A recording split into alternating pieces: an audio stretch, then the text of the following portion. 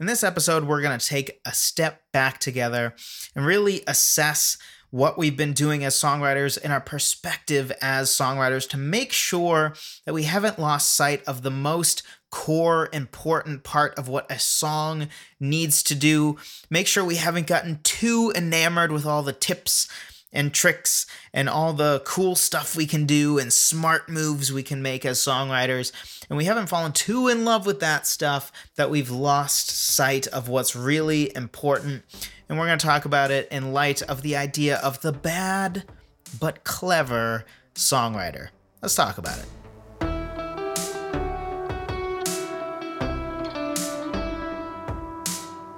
Hello, friend. Welcome to another episode of the Songwriter Theory podcast. I am your host as usual, as always. I don't know why I said as usual. Like, has there ever been an exception? No, there has not. But anyway, Joseph Vidala, in case you're curious, I know so many of you are just dying to know what is the name of the person talking to me. But to this episode, we are going to be talking about the bad but clever songwriter. Before we dive in, though, if you haven't already, be sure to check out my free guide on 10 different ways to start writing a song. Whether you're new to songwriting or a seasoned vet, it will help you. If you're new to songwriting, well, it gives you 10 different ways to start writing a song so that you can get started. If you're sort of trying to figure out, like, where do I start? What should I do? Well, how about 10 different ways, 10 different things to do to start songs? And if you're a seasoned veteran, it can help you break outside of that box that I know we all can find ourselves in. For me, the trap, the box, if you will, that I can get into is to just start a song with sitting at the piano, coming up with a piano riff, and figuring out a melody on top of that, doing that over and over and over again. That certainly is my bread and butter. It's probably my overall main sound, if you will, is usually gotten from that process. But sometimes it starts to lose its luster and it starts to feel like, the songs start to sound the same if I do it too much over and over and over again. And for a lot of us, you perhaps, the trap is usually something like the acoustic guitar, right? Grabbing the acoustic guitar, doing a chord progression, and then humming the melody on top. And it's the same idea, right? It's easy to get stuck in the one main way to write a song. Don't do that. Be sure to break outside that box. You'll be pleasantly surprised. Your creativity will be reinvigorated, which I think is my personal favorite part. There's something about, like, for example, because one of the tips is to basically, do a totally different sound that you haven't done before. So, for example, get your recording software out, use your keyboard, and instead of using a keyboard or piano sound, do an organ sound, right? It inspires you totally differently. I've actually done that recently and started writing several songs that the basis of the song is actually the organ, because it totally just fired me up because I hadn't written with that before. And I love the sound of an organ. It's pretty different. It's cool. It's got an epic vibe to it, which I'm big on epic. I like epic stuff. So it really just reinvigorated me creatively. So anyway, if you want a part of that, be sure to check out the free guide. It's at songwritertheory.com/free guide. That's songwritertheory.com/free guide. Link should be in the description for the podcast. But the bad but clever songwriter. To illustrate sort of what I'm talking about, we're going to go back to a little story from college for me. If you've been a listener for a while, you probably know that I am a software developer. And usually a software developer is a result of going to college and getting what's usually called a computer science major. Or, some colleges software development major, some are software engineering major. It's all the same. Different names. Because God forbid they pick a name and stick with it. So something about those classes that they pretty much all had in common was that the textbooks were terrible.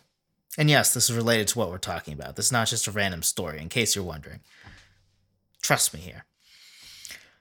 The textbooks were terrible. Anytime you read from the textbook, it felt like the authors cared more about sounding smart than actually communicating the material in an understandable manner. And I always thought to myself, for what?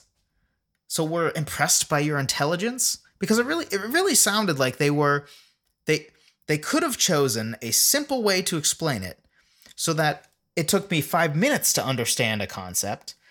Instead, they made it into, half of a chapter, used a bunch of huge, big words, and also used words that they hadn't defined yet, that were like, okay, if I were a seasoned software developer already, I might understand what you're talking about, but I'm a college student. I don't know anything yet.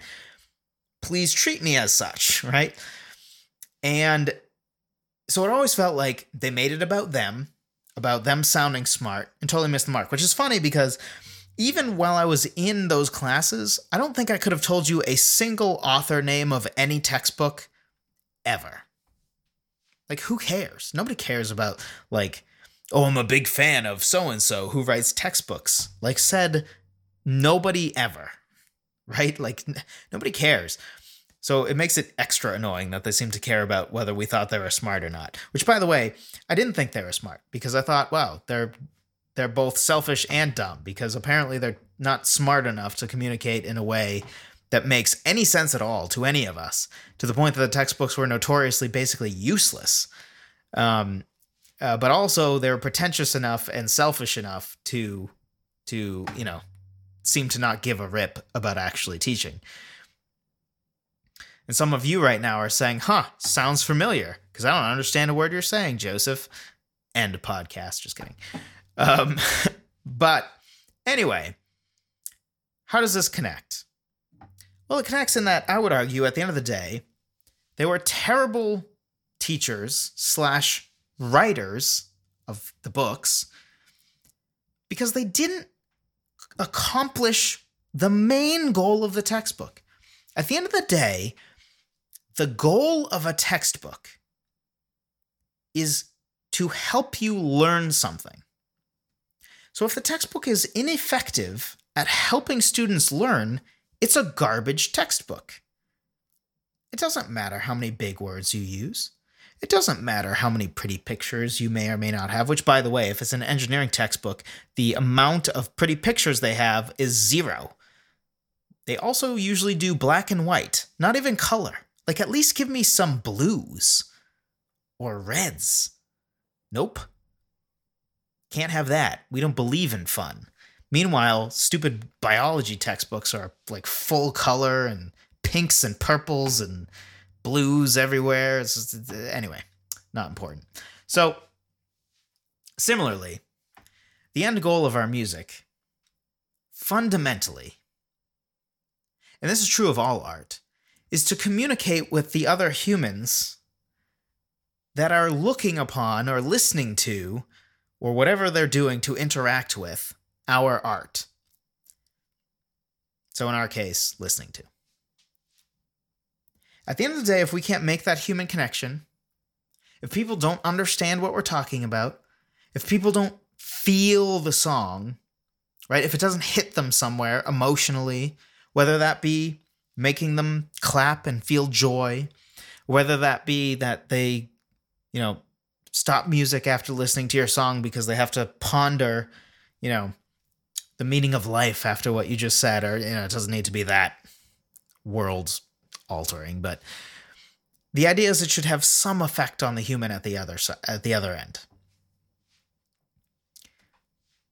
If no one knows what our song is about, that should not be a mark of pride. And I say this because I've seen this more in music listeners than in any songwriters, thankfully.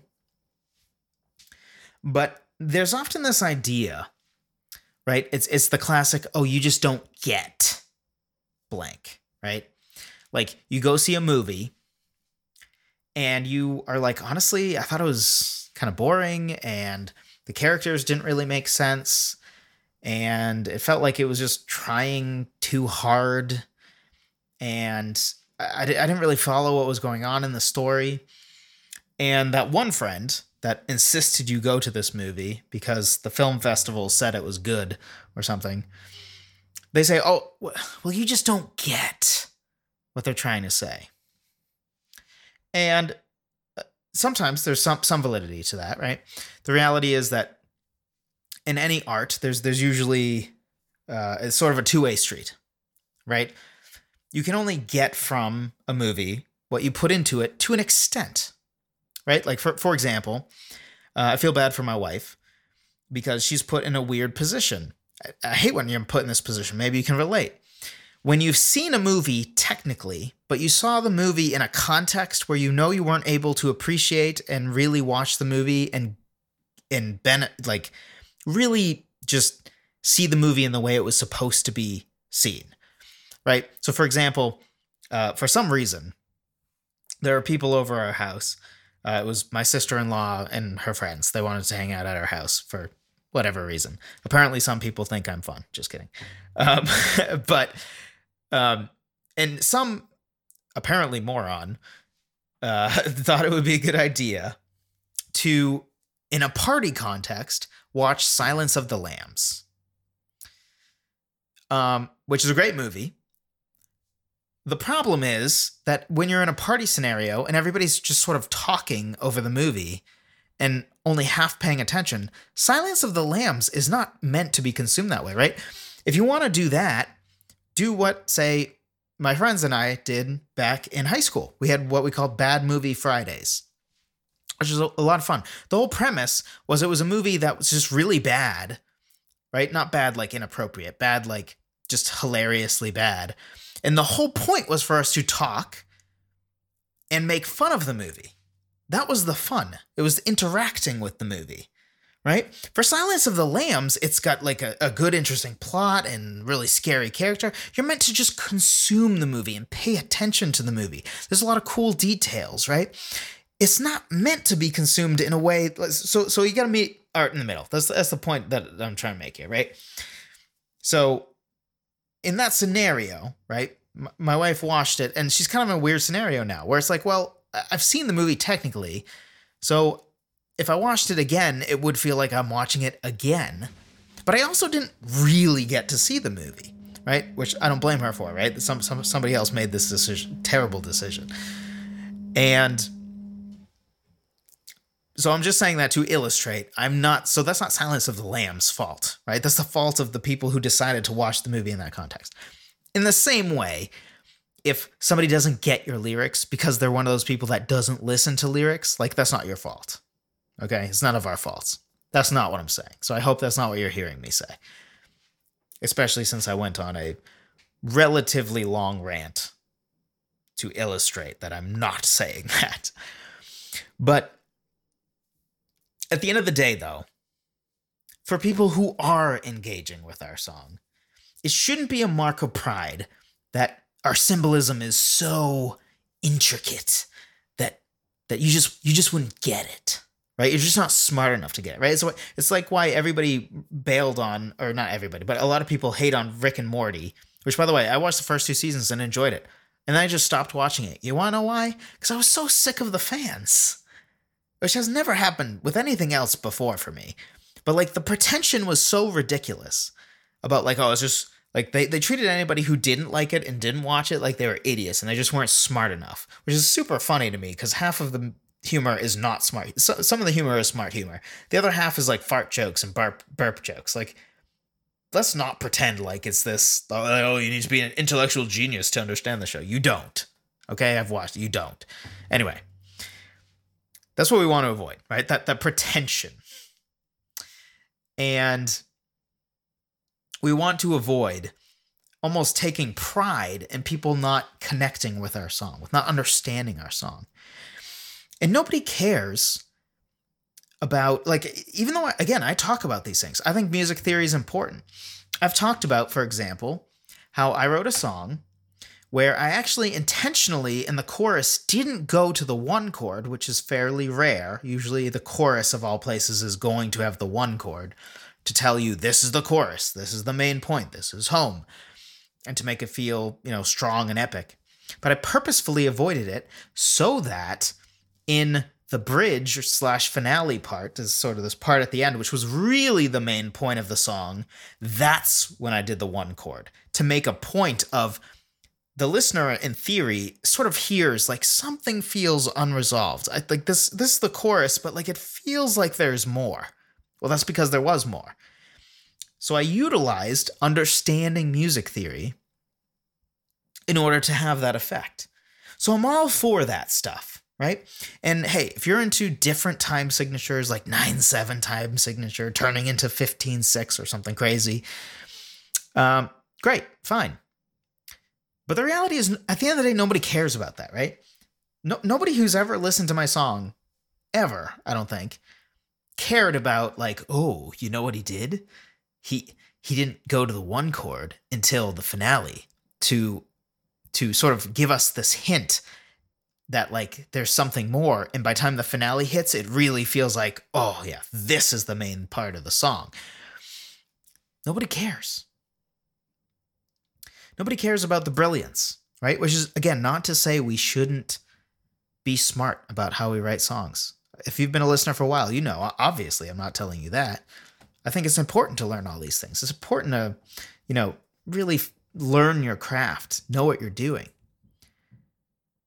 But what's also important is that we not lose sight that at the end of the day, the job is to connect with the people listening.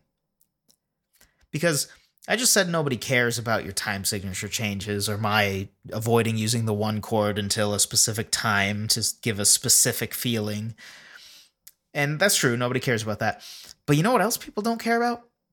People aren't going to care that your song has two chords, if it has two chords. In fact, I've done it intentionally sometimes to allow some of the other parts to really flourish. I just let the chords be sort of the backdrop to the song, and in a way that the chords just weren't getting in the way. We won't dive too deep into that, but the point is that it can be true in the opposite direction too, right? Sometimes it's okay to have a song that is super simple, right? In fact, it's usually good to have it not too complex. It's usually good, but sometimes super simple. It's fine. Nobody cares. At the end of the day, what they care about, and what you should care about, is does this song connect with the people listening to it? Can it connect? Does it give them the opportunity to connect? Is it something worth connecting with? Right? Am I serving the song? And by serving the song first, you're serving yourself as a songwriter and the people listening. Because again, far be it from me to tell you to like, well, the rules say that like people want you to get to the chorus in the first 30 seconds. So do that because it will help with pop radio. Like, who cares? How about we focus on writing a good song, right?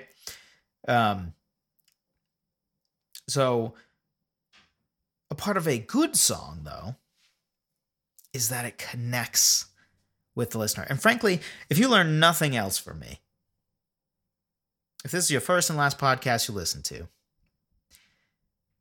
or if this is the 150th or 49th, whatever episode we're on, podcast that you listen to, and you decide this one is your last for some reason, the main takeaway I want you to have is it's good to learn all these things that I teach, that other channels teach, that other podcasts teach. But at the end of the day, the one thing you just can't lose sight of, connecting with the people listening. It's the whole modern art debate, right? The whole modern abstract art debate. I hate it. And the reason I hate, well, there's many reasons I hate it. One is I'm still not convinced that like it looks like scribbles on a canvas. I'm not convinced that didn't take them 5 minutes. I also am very unconvinced that I don't think it means anything. And if art doesn't mean anything, then it's meaningless art, and it's not really art at all. Art is meant to communicate. Also, it just ticks me off that, like, I don't know. There, just the idea of like somebody could have had their kid scribble on a canvas and then say, "Hey, this is art." And because people thought that somebody that they had already deemed an artist did it, therefore it like meets the criteria of like, oh, this is art and it's worth tons of money and it's so deep and you should appreciate it. Like, no, I don't think it is. It's scribbles. It doesn't mean anything.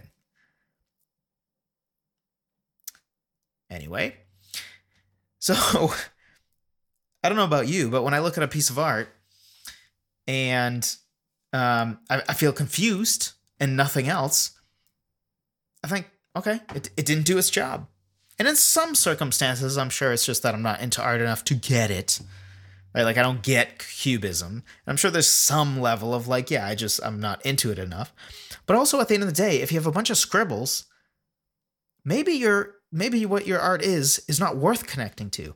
Whereas another picture that is communicating 1,000 words or 10,000 words even, and makes me stop and feel something and think something or ponder on something deeper in, how our world works, the human condition, what it's really like to lose a child, right? Like, I don't know, whatever it is, it's doing its job.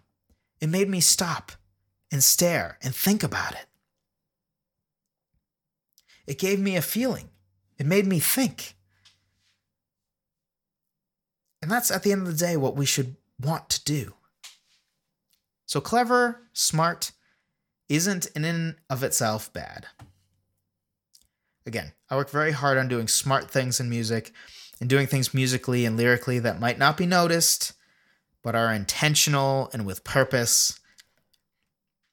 And I've said before in podcasts, take pride in putting a level of detail into things and thought into things that nobody will ever notice. Take pride in that, right? Like, don't worry about, for example, somebody commented recently, and I don't mean this disparagingly at all, but somebody commented recently something, they sounded pretty frustrated about, like, that they agreed with me that lyrics should be important or are important, but that people just don't care about lyrics. And it frustrated them, which I feel, right? There's a lot of people who don't care about lyrics. My response to them was, A, who cares, right? Just if you're writing a good song, you should care about writing good lyrics. And B, the people who are going to like your music are going to appreciate the fact that you do have good lyrics, right? Sure, the average consumer doesn't care about good music. The average consumer also is going to go to any remake of a terrible movie, like a terrible remake of an already not that good movie. And, the movie will make millions upon millions of dollars at the box office, right? So, but you also could make really good art, like the Dark Knight trilogy or something, and, also do really well and be able to take pride that you did something artistic and good. So we should strive for our art to be meaningful and intelligent. But sometimes if people just don't get it, it might be the artist, not the consumer. And we certainly shouldn't take pride in people just not getting it or not being quote unquote smart enough to get it. We shouldn't take pride in that. Because maybe it's us. And we all can go astray a little bit here. That's why we're talking about it, right? I think even all of us, which I assume all of us to be well-intended, well-meaning, right? Sometimes I get it. It's easy to get too, enthused with like, oh, this new music theory concept that I'm going to add, right? I'm learning about modes and I'm going to use that in my song. And, I learned about switching time signatures or this new time signature, or like, I haven't written a song in 5/4. I want to do that. That's cool. We can get so caught up in that we lose track of, like, again, there's nothing wrong with those things. Those are all good things. As long as we don't lose track of, yeah, but does the song connect with somebody? Is it worth connecting with this song? We shouldn't be offloading responsibility of the communication of art on the person consuming it. It's a two-way street. We got to make sure to meet them in the middle. We should strive to add depth, meaning, intelligence, philosophy, and more into our music and take pride in our art, both musically and lyrically. We should learn some music theory, learn about lyric writing, symbolism, meter, rhyming, etc. Work on our music writing craft, as well as utilize our music theory in our songwriting. We should do all those things and more. But we can't lose sight of our songs needing to connect with people at the end of the day. That's why I think one of my first 10 podcasts, or maybe first 30, I don't know. Don't come after me if I got this number wrong. It's not important. I talked about what I believed I called the Christopher Nolan principle of songwriting. And it's this idea that, to me, what Christopher Nolan represents is the perfect hybrid between the pretentious side of art, right? Which is deep and meaningful, or at least says that it is, and quote unquote consumer friendly, right?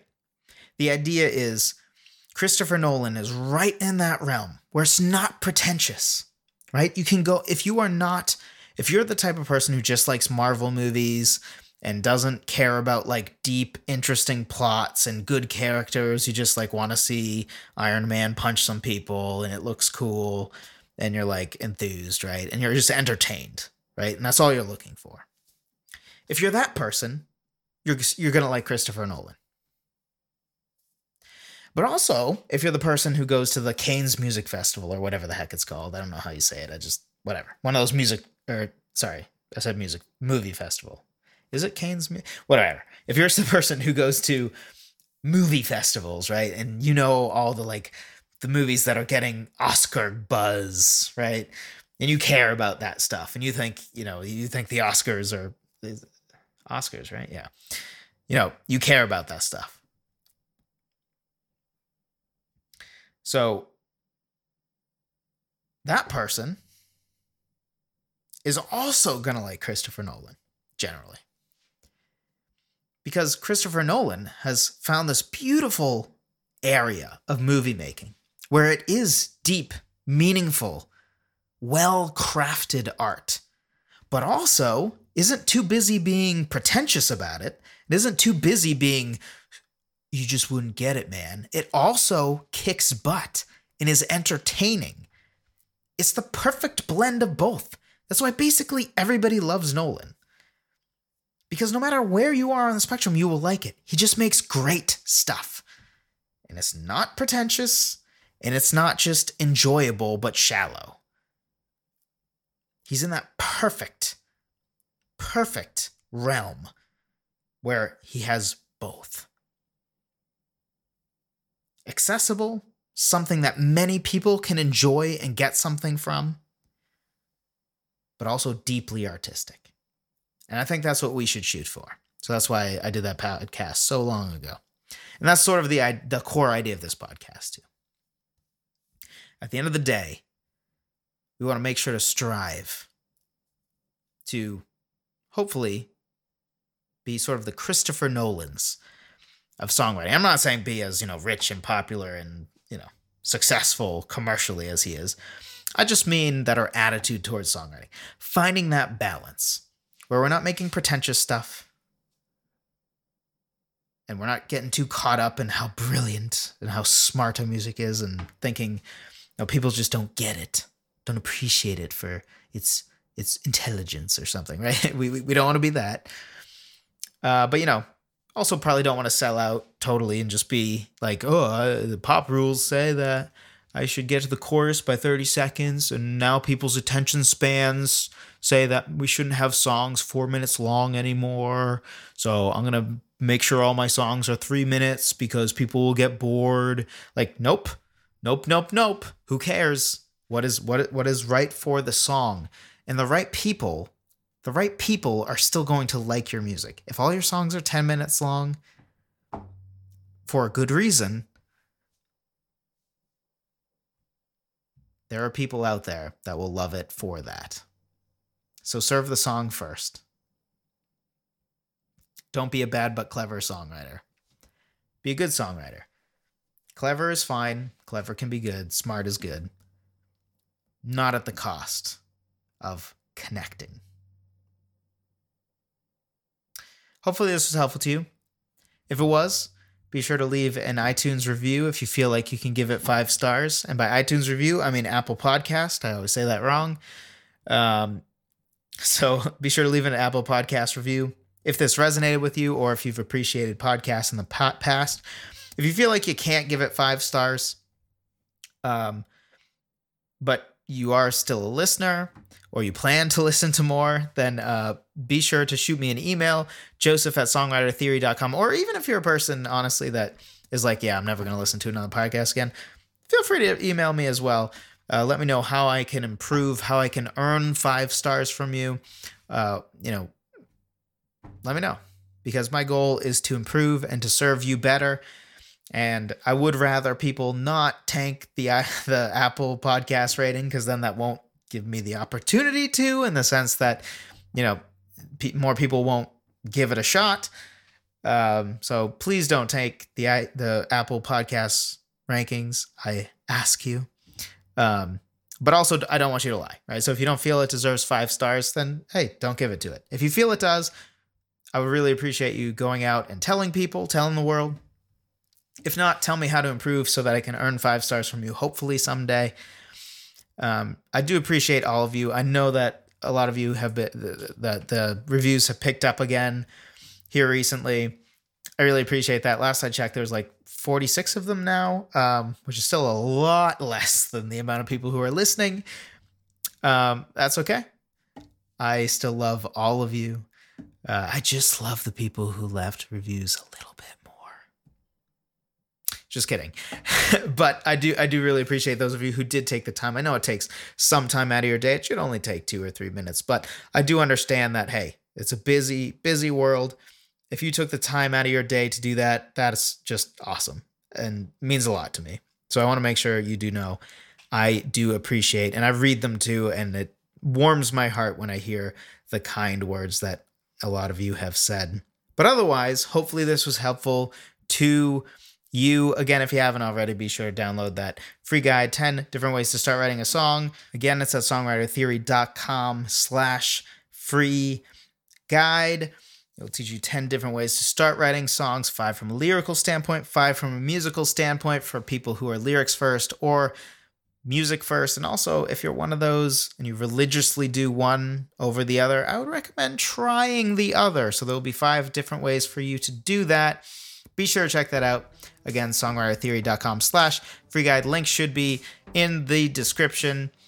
Thank you all for listening. I appreciate every single one of you, and I will talk to you next time.